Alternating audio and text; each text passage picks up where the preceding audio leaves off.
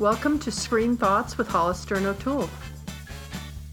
Hey O'Toole, this is a Hey there, Hollister. This is our crying week. Do you have your Kleenex right there next to your mic? You know, Love Story meets Titanic meets Me Before You. Yeah, listen, I'm on it. And we can close this. Taxi! Yeah, we won't. Don't worry.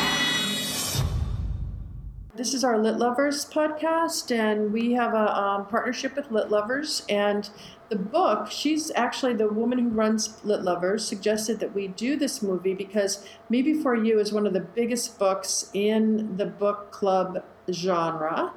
And a huge book around the world. It's sold over 5 million copies in 40 different countries. Well, what's also interesting is that took place a number of years ago. And then the day the trailer for the movie came out, the book went from number 141 on the book, the best-selling list, to number 3. So a trailer, it's back up there. I know, a trailer brought the book sales right back up to the top of the line. What an amazing thing that is, huh? The power of the book and the power of the movie. Yeah. Should we start with the book? I think we should start with the book this time. Okay. Okay. So you read the book a while ago, right? Isn't that... Well, it came out in 2012, and it's kind of funny, Hollister, because a German friend sent me the book in German.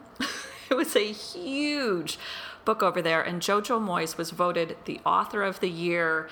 In German, it was called An Entire Half a Year, and the cover was different. It had little red flowers all over the book, and it said the biggest romance of the year. So I didn't really know what I was getting into until about page 3. And then I thought, you know, given the themes of the book, I'm kind of glad I read it in German because I don't think I could have handled it in English. Huh, interesting. Well, I listened to it in English. And did you do the audiobook? I did do the audiobook. And, you Excellent. know, it's not necessarily like, I remember reading Love Story, which, you know, came out, I read it right after seeing the movie and, you know, and I sort of breezed through that. I thought this was very complex for this kind of story where, clearly one of the two of them is perhaps going to die.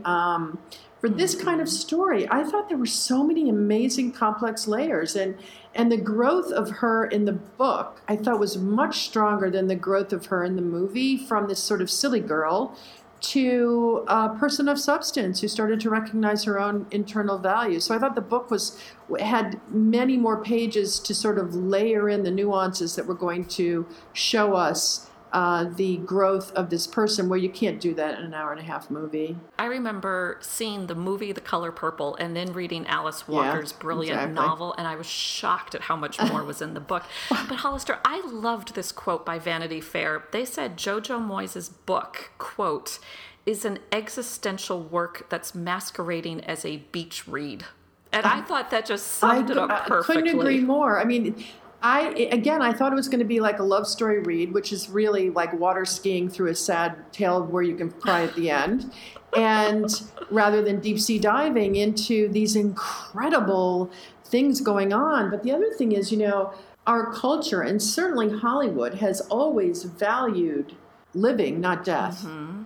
And the book really plays it out, I think, in a very, very strong way. But I don't think either the book nor the movie really lets us understand what a changeover his life before was versus his life after. Like, it's shown in pictures and it's sort of described a bit in the book, but I don't really know that guy before well enough. He's just touched on in such a light way, whereas we see her so much more vividly because of her assault and rape situation. And so we see her past entering into the present much more than his. Did you think that too? I did not get that sense, and I was glad that they didn't dwell on it. They made the point very early in the book and very early in the movie. You know, Jojo Moyes started out as a journalist. This was actually her 9th novel. She had written 8 books before this, and it was this theme that just set off, you know, a furor around the world, that people were picking it up and discussing it. And she was inspired by a news article she had read about a rugby player who became a quadriplegic, and his family was going to accompany him to Dignitas. And her first reaction as a mother was, how could a family member do that? And the more she read about it, and then while I understand it totally. I do too. And while she was writing the book, she had 2 family members in similar situations with 24-hour care. And I thought she did a great job of not making it a polemic on euthanasia, but you could focus on the love story. Mm-hmm. Now, they also chose her to do the screenplay for the movie, which was, was a bit of a quantum leap because she'd never done one before. Yes. I thought she did an excellent job in adapting it. And I totally agree, Hollister. She is such a visual writer. She is a natural as a screenwriter. And it's one of the few things you really see in Hollywood where the author was so happy with the process and the casting. And she's already been signed on to adapt 2 more of her novels. Yeah, I was going to say, I think she'll be able, not even to do just her own. I think she's a good screenwriter in her own right. And I think she juxtapositions between past and present and future and I think she does that really, really well too. So, but you talked about the casting. Okay, so interestingly enough, Emily Clark, everyone knows her obviously from Game of Thrones, where she's, Khaleesi, and who, by the way, I read that somewhere.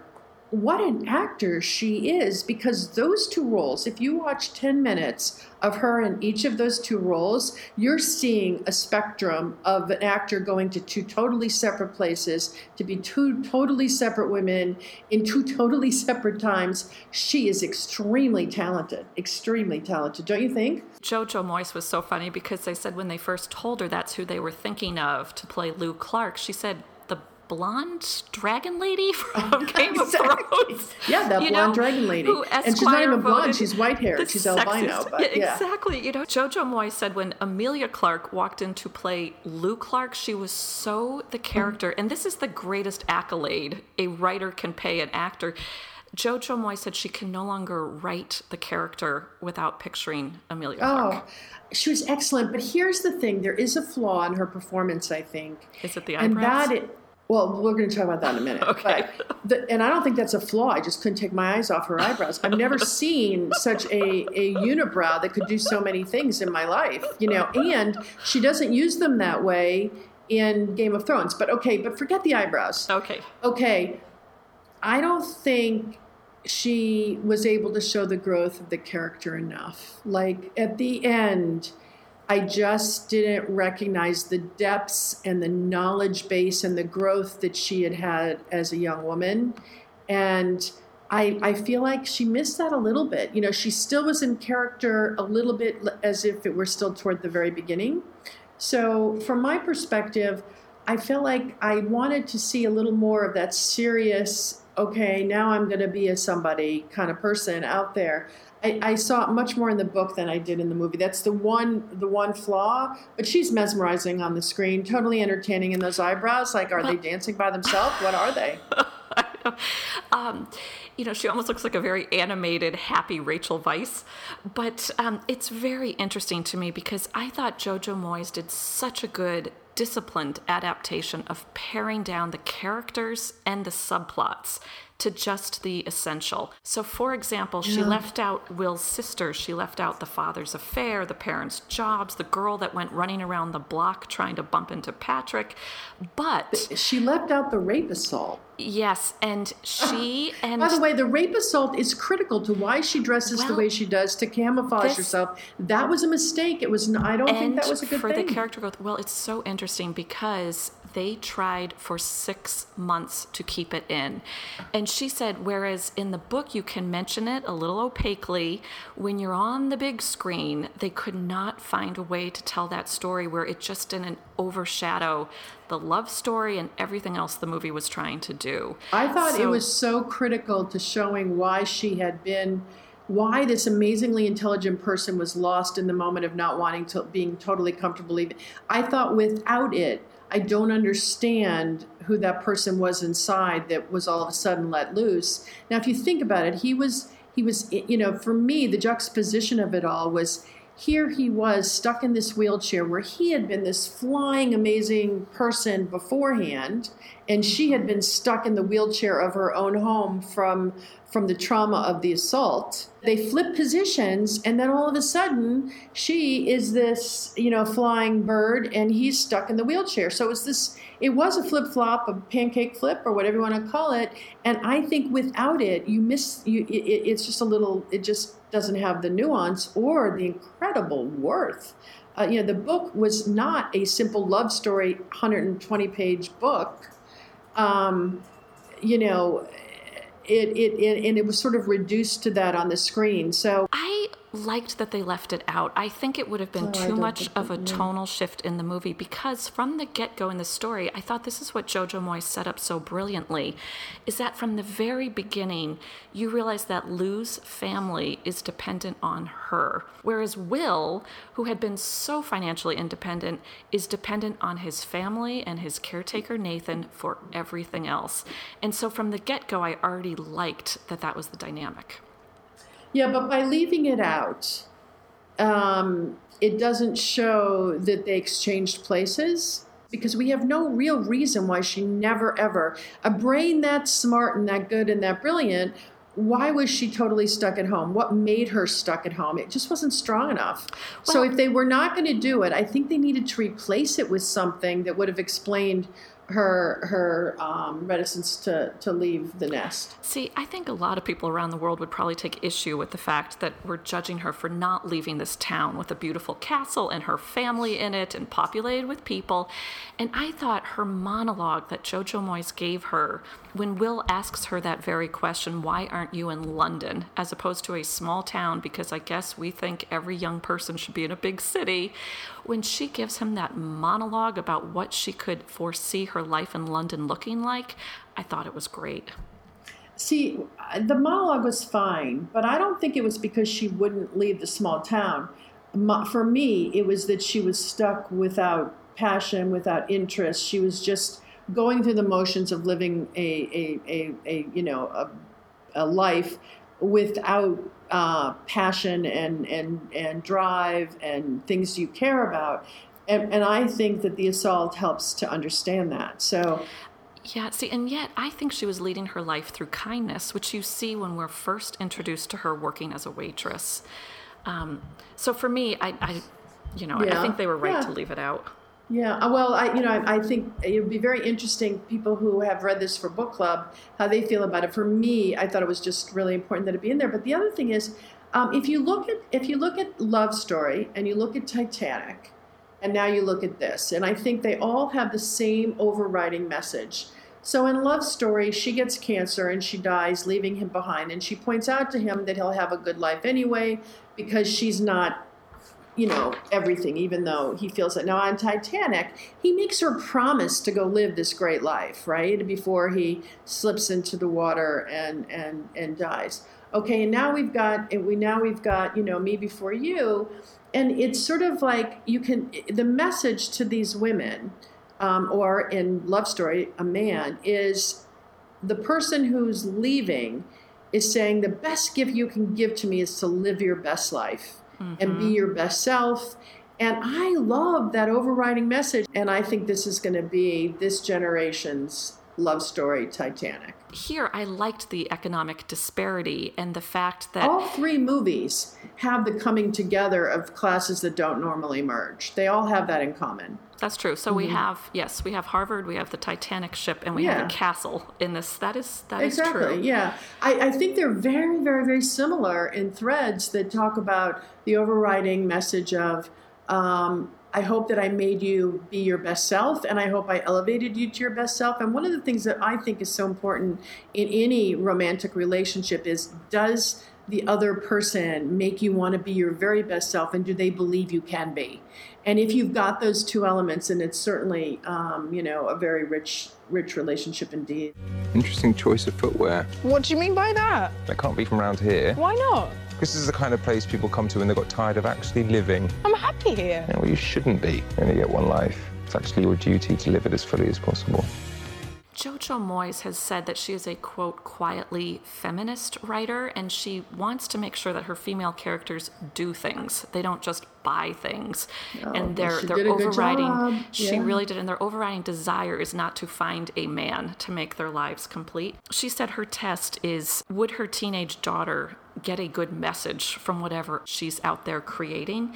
I think she certainly did this. Something that surprised me, this film was directed by a woman, Thea Sharrock, who's a big theater director, and she's done a couple episodes of Call the Midwife. Did you know there are only 2 movies coming out this summer directed by women? And now we've seen them both. What was the other one? Money Monster by Jodie Foster. Right, of course, yeah. Well, that's not really that surprising, actually, if you look at the overriding numbers. But the other thing is there's a huge conversation, a little bit of a backlash about the movie coming out, but what's also around with the book is the value of life.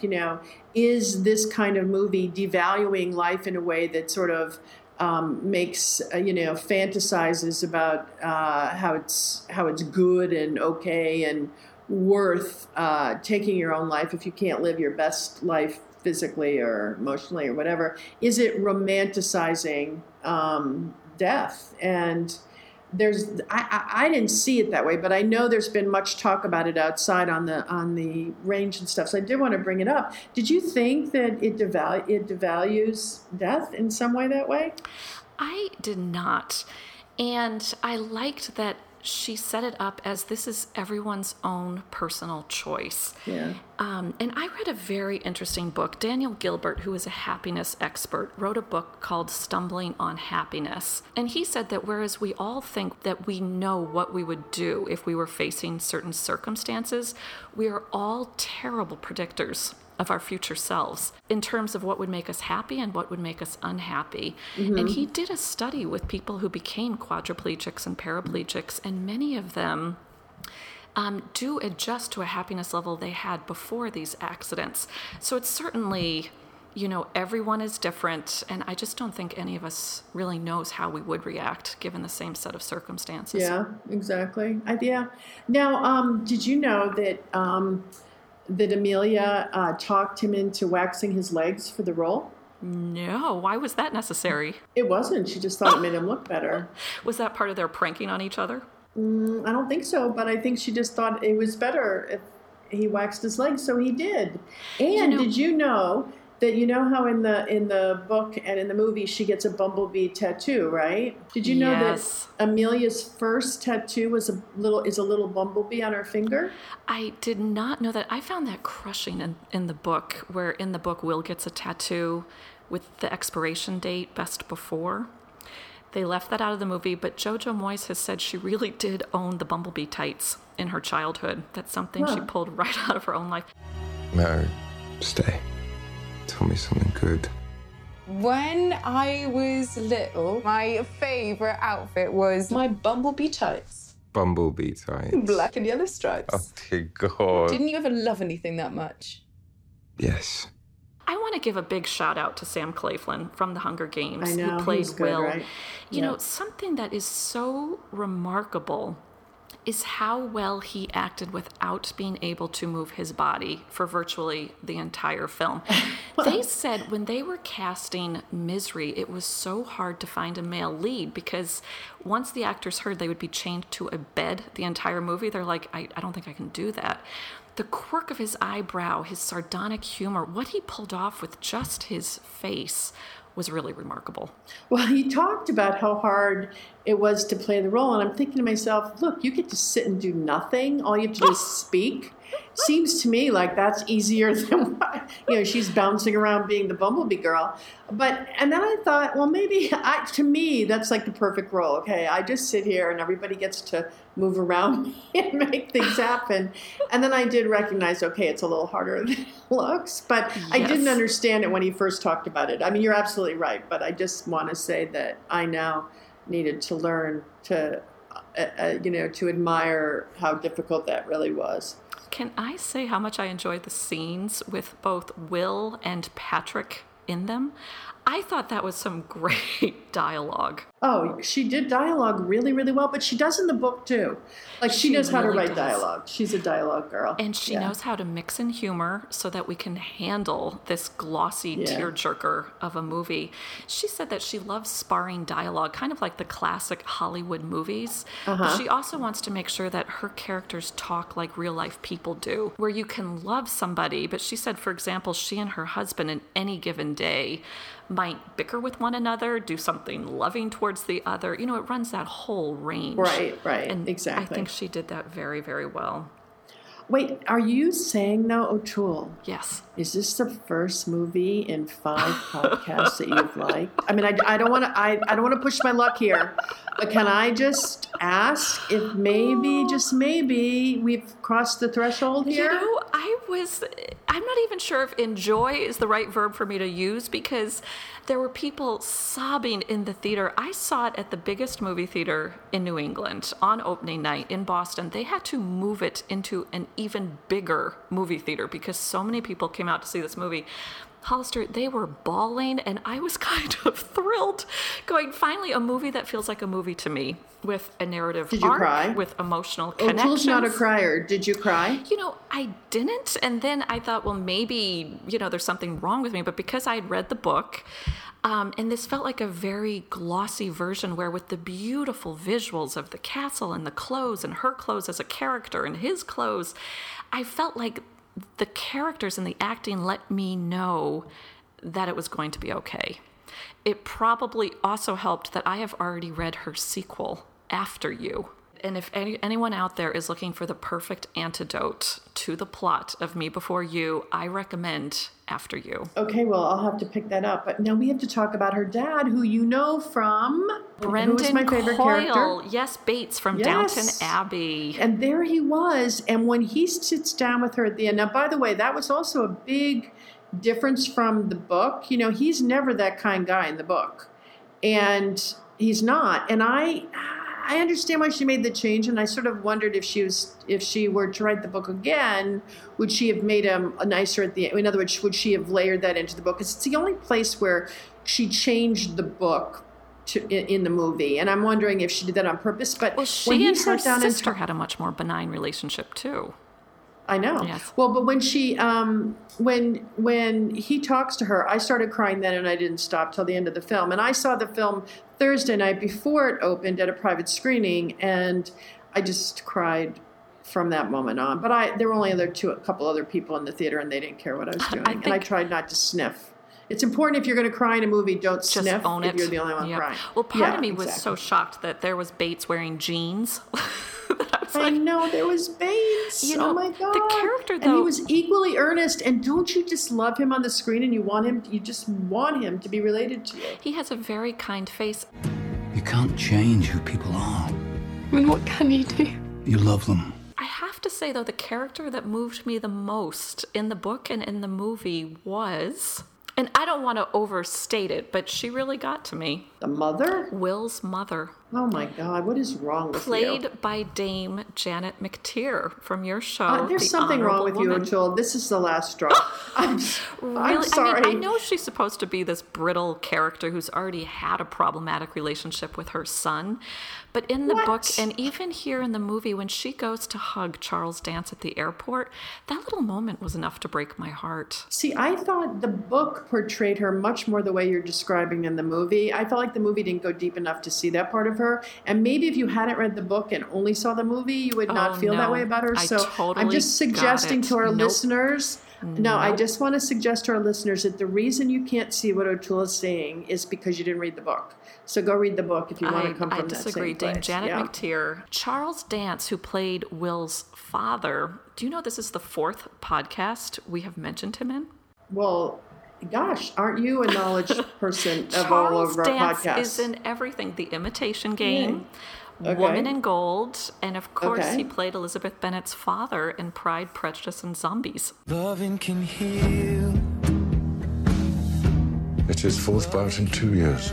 The last one nearly killed him. Prime Presidents and Zombies. We really have to bring this up all the time. You know I hated that movie. You do that on purpose. Okay, well then, well, here I'm going to mention a show that I know you like. Matthew Lewis from the Harry Potter movies, who plays Patrick, the triathlete boyfriend. He also... I'm sorry, why would you think I'm a Harry Potter girl? No, that's not what I'm saying. He was in season 2 of a TV show that you loved, playing a character named Sean. Is it West Wing? It's a British show. British show? Mm-hmm. I don't know. What is it? Happy Valley. Happy Valley. I don't remember him. Oh, dear. Okay. Wait, now, do you have a favorite quote? From the book or from the movie? From the movie. I'm going to go with a humorous line where she's shaving Will, and he looks at her and says...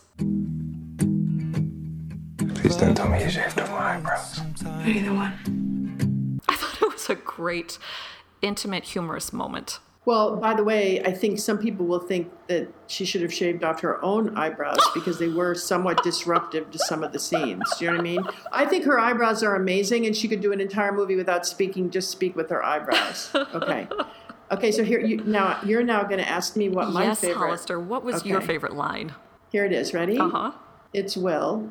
So this is it. You are scored in my heart, Clark. You were from the first day you walked in with your ridiculous clothes and your bad jokes and your complete inability to ever hide a single thing you felt. I loved that line, and I loved him when he shows... He delivered it beautifully. Oh, he really did. Yeah. And, you know, Jojo Moyes has said that's her favorite romantic line in the book, so Hollister, she would be so happy with you. Yeah, me and Jojo, yes. Close. I tell you what, and when he showed up I didn't know that was her favorite line. Yeah, her favorite romantic line anyway, but when he shows up at her birthday party with those bumblebee tights, I thought, what a mensch. Well, no, I like that she was wearing them in Paris at the end. Oh, fabulous. Again, the clothing was... a fabulous touch, don't you think? Own, a fabulous and again, touch. very, very visual. The clothes were their own character in this movie. Yep. You know, we have totally. to give another shout out to Joanna Lumley, who had a cameo at the wedding. Another great scene. And if you hurt me, You take care of him. He's a good one. She was the star, of course, of Ab Fab. Absolutely fabulous. Wonderful cast. Really well cast, and it wasn't like they went out and got the biggest names they could get. They really went and fit the characters that were in the book really, really well, I thought. I really loved that at its heart it was a romance, like an old-fashioned romance. Now, by the way, the annex that he lived in, I want it. Was that fabulous? The way the closet's open, did you see that? All she had to do was practically look at it and blow on it, and it opened. Beautiful. It was so... I know, right? Very, very visual. She really pared down her words. She did. I think it was the discipline of a former journalist where you know you've got to kill your darlings. Hats off to Jojo Moyes. Hats off to her, and, I just want to know... In between you and me, O'Toole, who's me and who's you? You know that you would be the sardonic me before Will, you or me before and I would you? have Which to one be is it? the one running around in the Come bumblebee on, I want to be the me. Can I just be the me this week? I can't just be after you and run off with Sam. I just want you to know that I'll always let you go first, okay? What, so I get hit by the motorcycle? No one has to get hit by a motorcycle.